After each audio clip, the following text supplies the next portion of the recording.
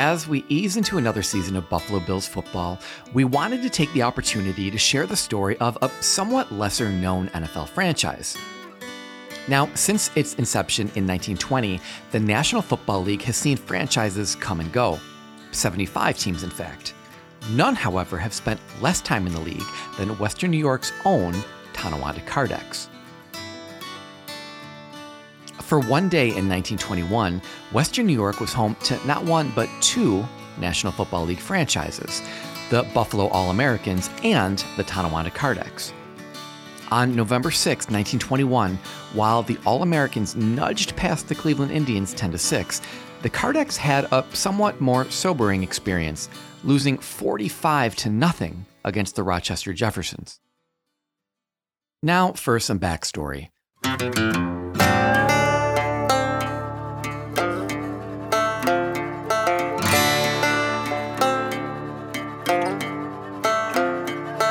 During the earliest years of professional football, several Buffalo teams took the field, including the All-Americans, the Niagaras, and the Bisons in the 1910s and 20s.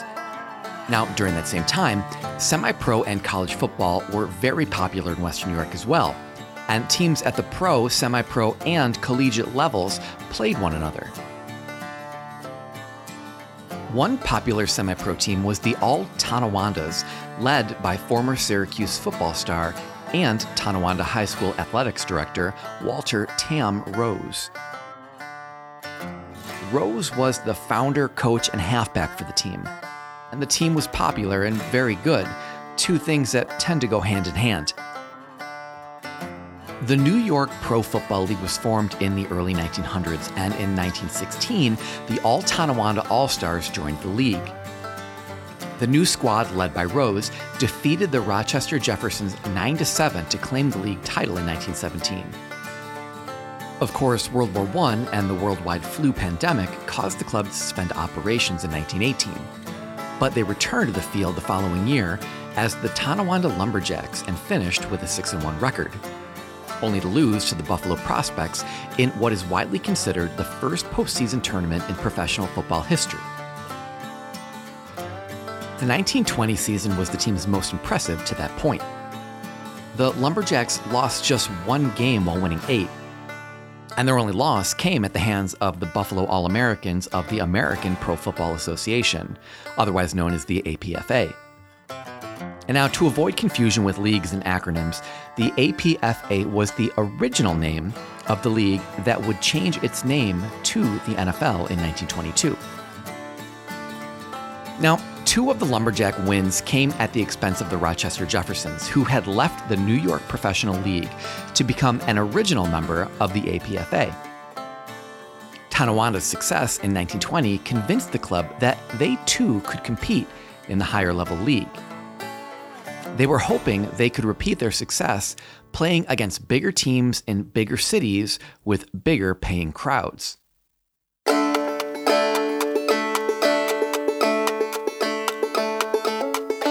In 1921, James Rand Jr., owner of the American Kardex Company, sponsored the team and paid the $50 franchise fee to join the APFA, and the team's name was changed to the Tonawanda Kardex in light of his sponsorship. Now, for those wondering what American Kardex did, they were an innovative filing and index supply company at the time and would grow to become one of the leading office supply companies in the entire country. Today, the company is part of Unisys, a global information technology company. When the Kardex joined the APFA in 1921, the league was in its infancy, founded just 1 year earlier. The newly formed association was an attempt to formalize the burgeoning sport under just one unified set of rules and crown just one champion, just as baseball had done. The league absorbed the best pro teams from various regional leagues to now be considered the premier football league in the United States. 14 teams, many of them from Ohio, participated in the first season, including the Buffalo All-Americans. 2 of those teams still remain today, the Chicago Cardinals and the Decatur Staleys, who today are the Arizona Cardinals and the Chicago Bears. In the Kardex season, 1921, the league had 21 teams, including the Green Bay Packers.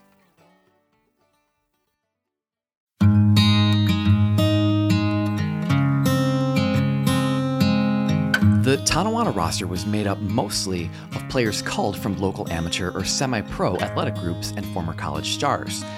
The team included Tonawanda locals Fred Brum Jr., Clarence Hosmer, George Kurt, Bill Meisner, Leonard Primo, Jerry Werder, and of course, Tam Rose himself. Now, during that period of professional football, teams set their own schedules to accommodate their needs.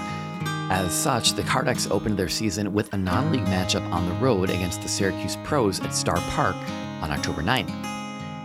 Playing in the pouring rain, the game ended with a 0-0 tie in front of 800 Hardy fans. Realizing that Tonawanda's high school field would be unsuitable to host games, Rose scheduled the team's next game to be played at Aluminum Park in Niagara Falls.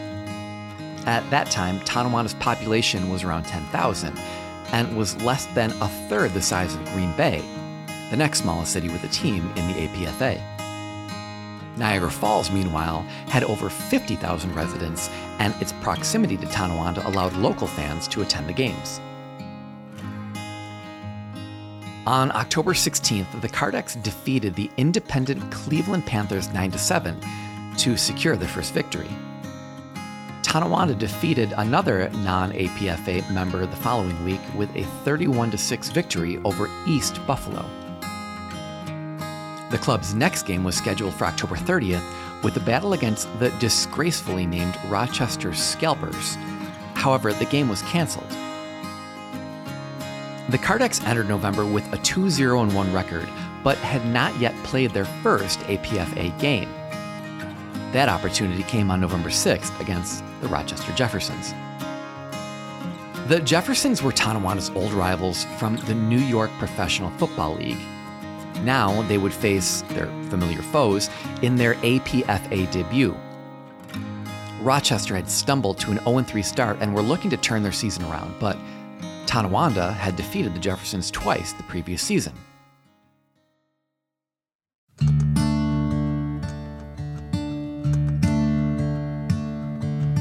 On November 6, 1921, the teams took the field at Rochester's Bay Street Baseball Park.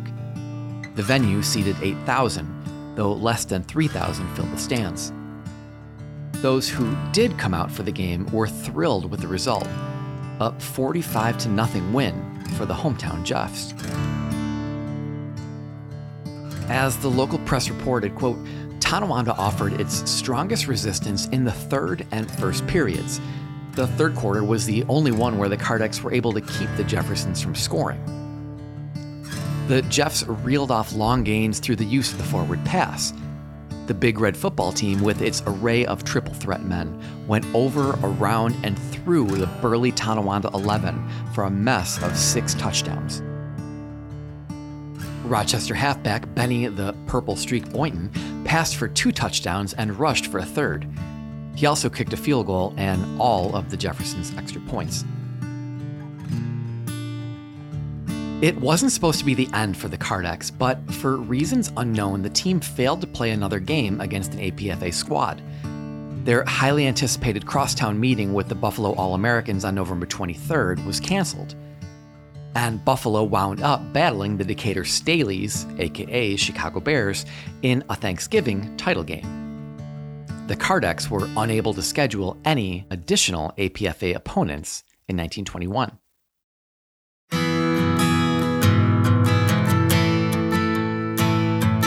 The following season, the league changed its name to the NFL, but by then, Tam Rose had left the team and Tonawanda could no longer afford the increased franchise fees to play in the National Football League. The Kardex folded with an all-time NFL record of 0-1. They have the distinct honor of being the only franchise in NFL history to play just one single game. They are also one of only 3 teams to never score a point in their existence, the others being the 0-2 New York Brickley Giants and the 0-3 Muncie Flyers. Now, the vast majority of the NFL's first team's histories were short, much like that of the Kardex, if not quite to that extreme. The economics of the game were challenging, and many franchises survived from game to game based on the gate receipts. So if an event had a lower than expected attendance because of something like bad weather, the team could be ruined. But if it was not for these teams or the small towns or these owners or these players, maybe the game wouldn't have one day become the #1 spectator sport in all of America. The Tonawanda Kardex are little more than a footnote to history. However, we should mention that their November 25th, 1920 game against Rochester of the APFA fell on Thanksgiving. And though Tonawanda was not yet a team, Rochester was. Therefore, the contest is considered to be one of the first 6 Thanksgiving Day games in league history. Today, there isn't much left of the short-lived Kardex. 2 of the team's players went on to play for other NFL teams, albeit short-lived careers on teams which no longer exist. There aren't any team photos, no uniforms, or any memorabilia. The team has pretty much all but faded away, save for a few newspaper clippings. Team founder Tam Rose remained in Tonawanda for the rest of his life, teaching physical education at Tonawanda High School. He passed away on October 2nd, 1961, at the age of 72. So next time you're gathered around the TV with friends and family watching Josh Allen and the Bills, remember people like Tam Rose and all those that have played the game over the NFL's century-long history. All those like the Kardex who have come before, even if for but a snapshot in time. The Buffalo History Museum receives operating support from Erie County, the City of Buffalo, the New York State Council on the Arts with the support of Governor Kathy Hochul and the New York State Legislature. Additional support is provided by M&T Bank and from our donors, members, and friends. Today's story was researched and written by sports historian Greg DeTranter and produced with the support of our staff. My name is Anthony Greco, and we will be back in 2 weeks with another tale from Western New York history. So until then, take care.